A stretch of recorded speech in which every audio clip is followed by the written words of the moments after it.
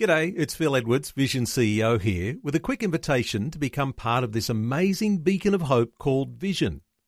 Together we can put our love into action to help people of all kinds build or rebuild their lives on the truth of God. Please consider the part you can play during our upcoming Visionathon appeal, remembering that it's your support that makes Vision possible, including this podcast. The first contact I get from Minna, she sent me a message saying, basically, you don't know what you're talking about, and in a polite southern way, and I wrote back, I said, well, thanks for writing, you're entitled to your wrong opinion, have a nice life. Then she wrote back and said, can we keep emailing? And I'm thinking, what for? I haven't got a persecution complex. Welcome to Real Faith. Conversations about the impact faith has on our lives and the challenges we go through, helping us today and giving us hope for tomorrow. That's real people, real life, and real faith with Eric Scatterbo. Tony is from Brisbane and Minna is from South Carolina. How did they meet and marry, and what are they passionate about going forward? We'll find out their story today. Welcome to the program, Tony and Minna. Thanks, Eric. Thank you for having us. Glad to have you with us, and let's go right back to the beginning. Before you even met, where did you grow up? Well, I grew up in Sydney, and my dad was a truck driver. He was a transport sergeant in the Army before that, and I got married at 22, moved to Melbourne for 17 years, and then eventually moved north after I left the police force down there. I moved back up north to Brisbane, but I always barracked for Queensland, even when I was living in Sydney. So you were a Queenslander at heart? Yeah, I bleed maroon. Okay, and how about your faith journey? When did you become a Christian? Well, I became a Christian when I was 16, but I got to be honest, I've had more starts in the gates at Flemington. And, there came a time some years back, where I just had to get serious. God got a hold of me, and I just went on from there. And I had one part there when I was, after the divorce, I was looking for love in all the wrong places, and I guess that created a bit of regret, and I wish if I had time to undo it, I would, but I can't. So, it's one of those things. But, when I met Minna, I was a bag of bones, quite frankly, and she helped put it back we're going to stop you there because we want to find out Minna's background in the United States, in the South. Yes, sir, as I have said many times. Now, let's just... This whole thing about saying sir, that's a Southern thing, right? Yes, it is. I'm just not used to being called sir here. I know, and a lot of people that I've met here in Australia are not used to be called sir and ma'am, and they look at me. But that's just a cultural thing. Like you said, it's a matter of respect. And see, I grew up... Thank you for the respect, but I am younger. I grew up in Alabama. But you just do it, yeah. But my adult life was in South Carolina. That's where my family is now. My son is there. My two granddaughters are there. And I became a Christian at the end, actually, of my first marriage. It was in Mother's Day, 1980. So I've been a Christian for 38 years this year. And the training time that I had during the period before I met Tony was just so crucial. You put your foot in the water and you think, I'm going to do great things for God, but then how are you training yourself to do those great things? So I'm thankful for the people who mentored me and discipled me, and for those training years. So both of you are on different sides of the planet. Unfortunately, as you shared, you both were previously married, but were growing in your faith afterwards, a little bit older and wiser now. I want to know, how did the two of you meet? How did you get together eventually? Well, I was always told that you're supposed to meet somebody at the church. You meet in a singles group, meet at the fellowship, you meet in person.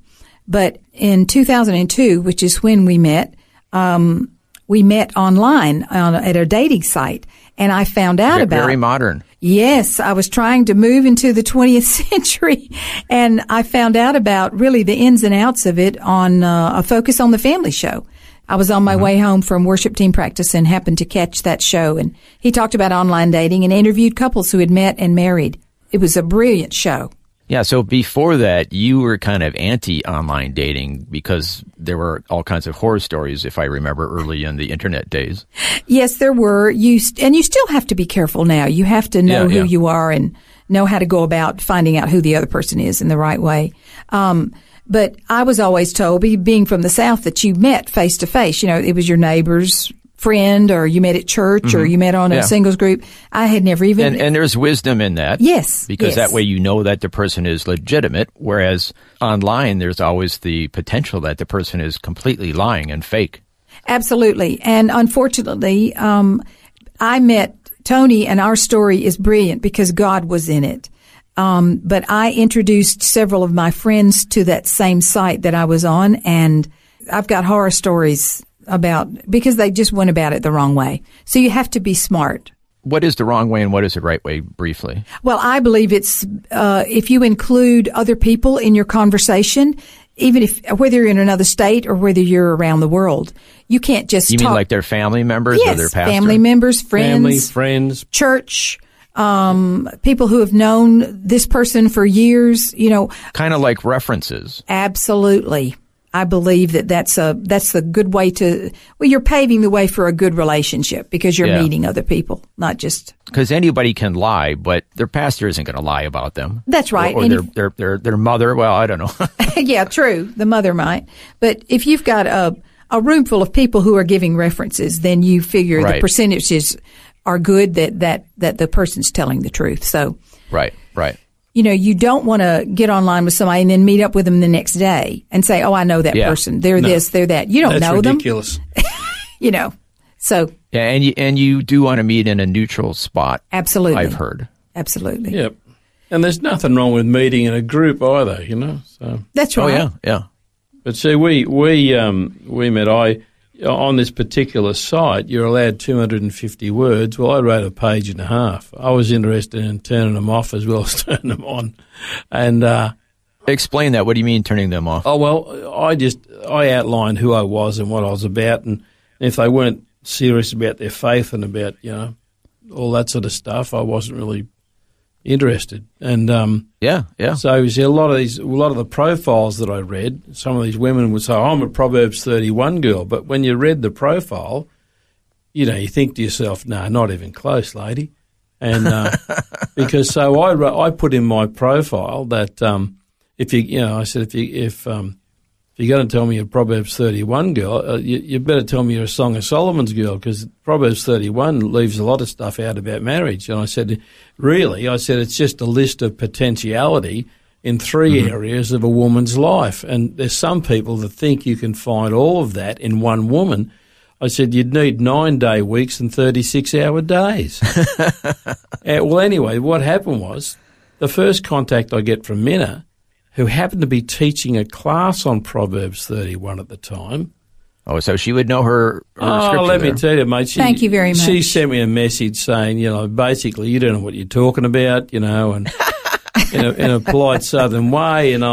This is starting really good. Oh, yeah, you don't know what you're talking about. I wrote back. I said, you know, well, thanks for writing. You know, you're entitled to your wrong opinion. Have a nice life. And then she wrote back in a polite Southern way. Sort of told me I was, you know, egotistical, you know, whatever. And I wrote back, I said, no, you've misunderstood. You've misinterpreted ego for confidence. I said, I know who I am, I know where I'm going, I know what I believe. And in terms of ego, I said, you've missed it. I said, my only statement of worth once trickled down a cross and touched the ground. So once again, thanks for writing. Have a nice life. So you weren't interested, it sounds like. Well, I was certainly not interested in getting into an argument about, you know, Bible stuff. I'm just not interested in that sort of gear. But, you know, and then she wrote back and said, oh, can we keep emailing? And I'm thinking, what for? I haven't got a persecution complex. But see, Eric, what he didn't know. Yes, Minna, please share your side of the story. Well, what Tony didn't know was when he said, my only statement of worth once trickled down across and dropped on the ground, that's when I fell in love with him, right then. And I knew that God had called this man to be in my life and vice versa. So I said, man, I'm going to run with this. And I have never been afraid to share my opinion. There you go. I just put it out there. So I wasn't afraid to share. That's a good start. You can be yourself. That's right. And you need to be yourself. Yep. If there was something that he said that I didn't agree with, I always made sure that I let him know what my opinion was. And he did the same. I think that's so important because you can't just be somebody's yes man. You can't just say everything they want you to say. Yeah. Because that's not even true life. That's exactly. Well, I just had a friend recently who was kind of corresponding with somebody in another country, and they were about to meet the person in person. Uh-huh. And they said, we are just made for each other. We never disagree about anything. And I'm thinking, honey, that's a red flag. Too good. Yep, exactly. Yep. Absolutely. Okay, moving along in your relationship, where did it go from there? Well, we talked for about almost a year, and then I finally went over in October of 2003, and we married 12 days later. And see, when he made plans to come over... 12 days later? Yes, sir. After meeting? Yes.